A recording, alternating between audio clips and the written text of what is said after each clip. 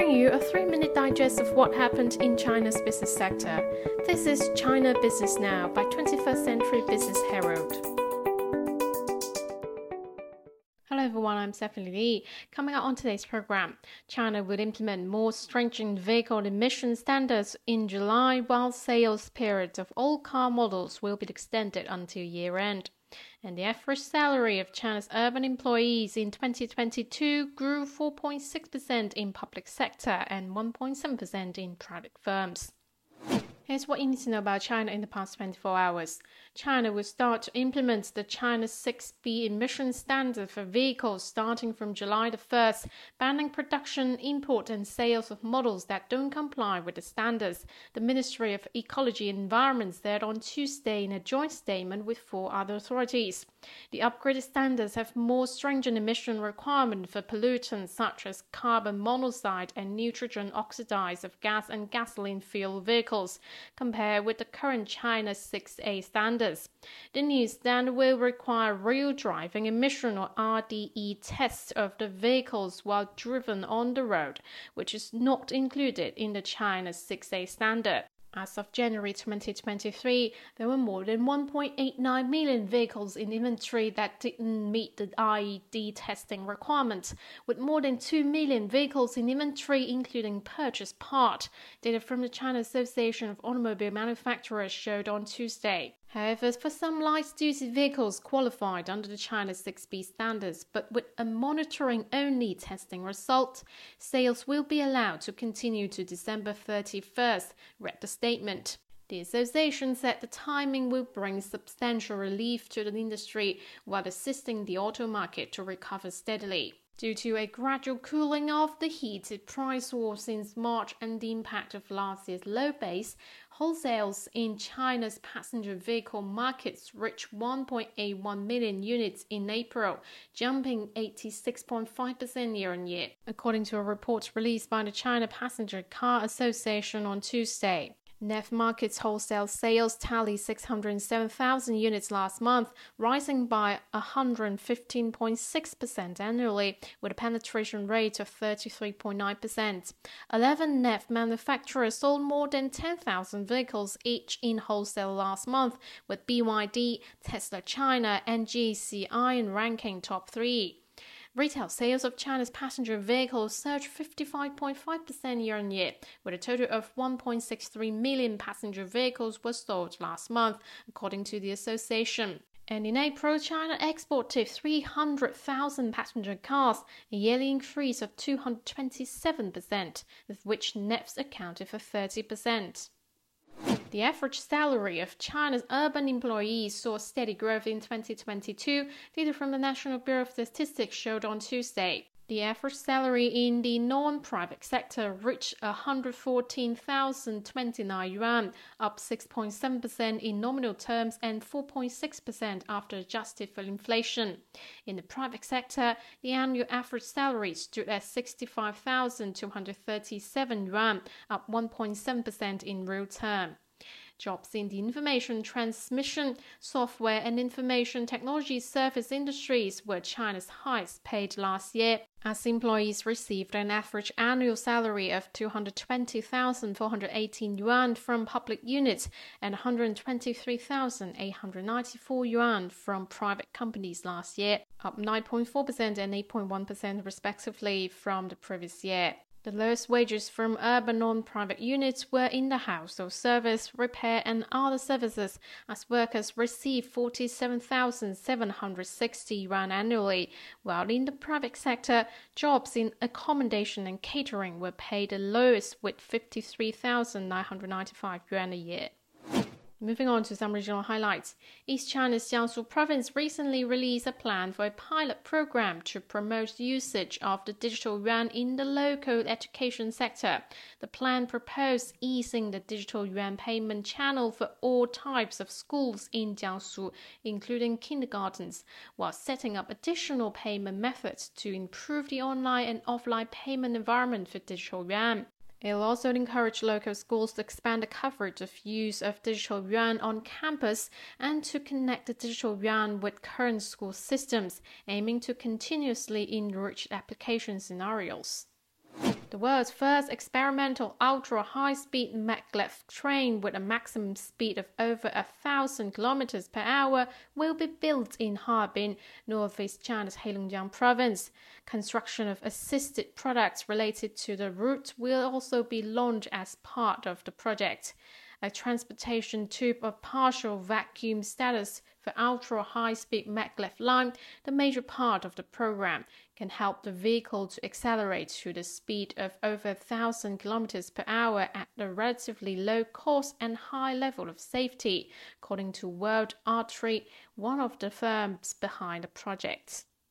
A total of 113 projects with a combined investment of about 75 billion yuan were signed during a regional comprehensive economic partnership Economic and Trade Expo held in central China's Hunan province. The 4-day expo attracted over 600 renowned enterprises and more than 1,000 purchasers from home and abroad, including 112 companies from 14 other RCEP member countries, according to the organizer. Greater Bay Area, Greater Future.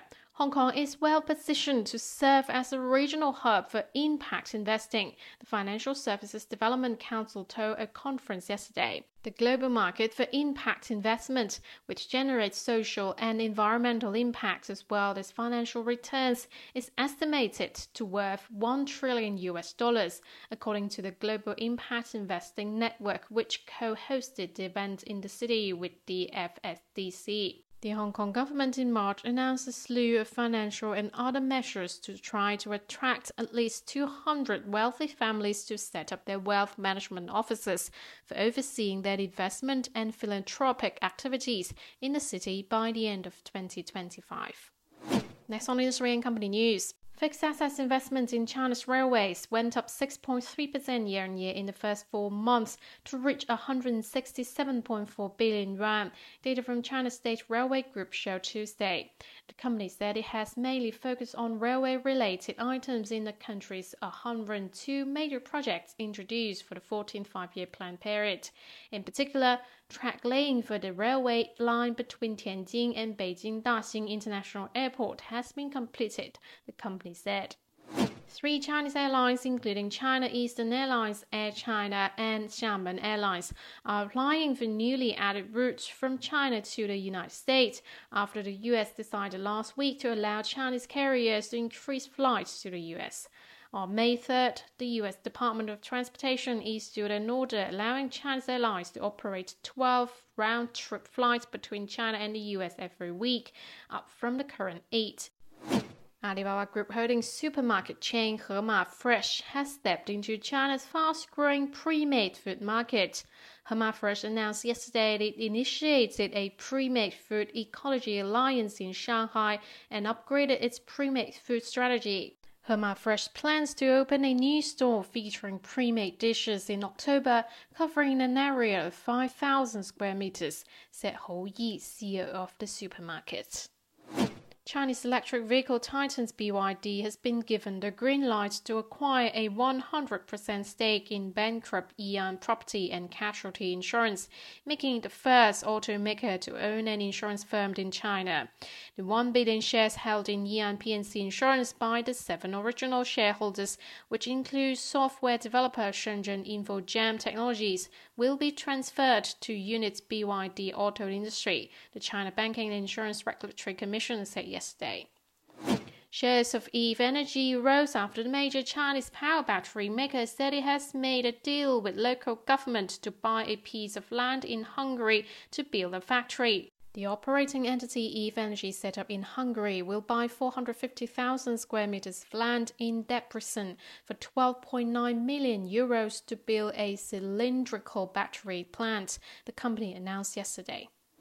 China Film Group's shares jumped by their daily trading units after the movie distributor and producer of hit science fiction series The Wandering Earth reportedly said it will build a Chinese sci-fi movie theme park in Beijing. The Wandering Earth 2, mainly produced by China Film, broke 32 record on its premiere and became one of China's top 10 highest-grossing movies, earning over 4 billion yuan. Switching is financial news. China appointed Li Yunze as party secretary of the new National Financial Regulatory Administration on Wednesday. Li was vice governor of Sichuan province.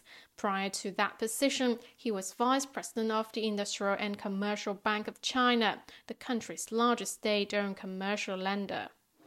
China Merchants Fund Management and two other Chinese fund managers will each issue an exchange-traded fund based on China Securities Index's Guoxin Central SOE's shareholder return index next week to raise as much as 2 billion yuan each.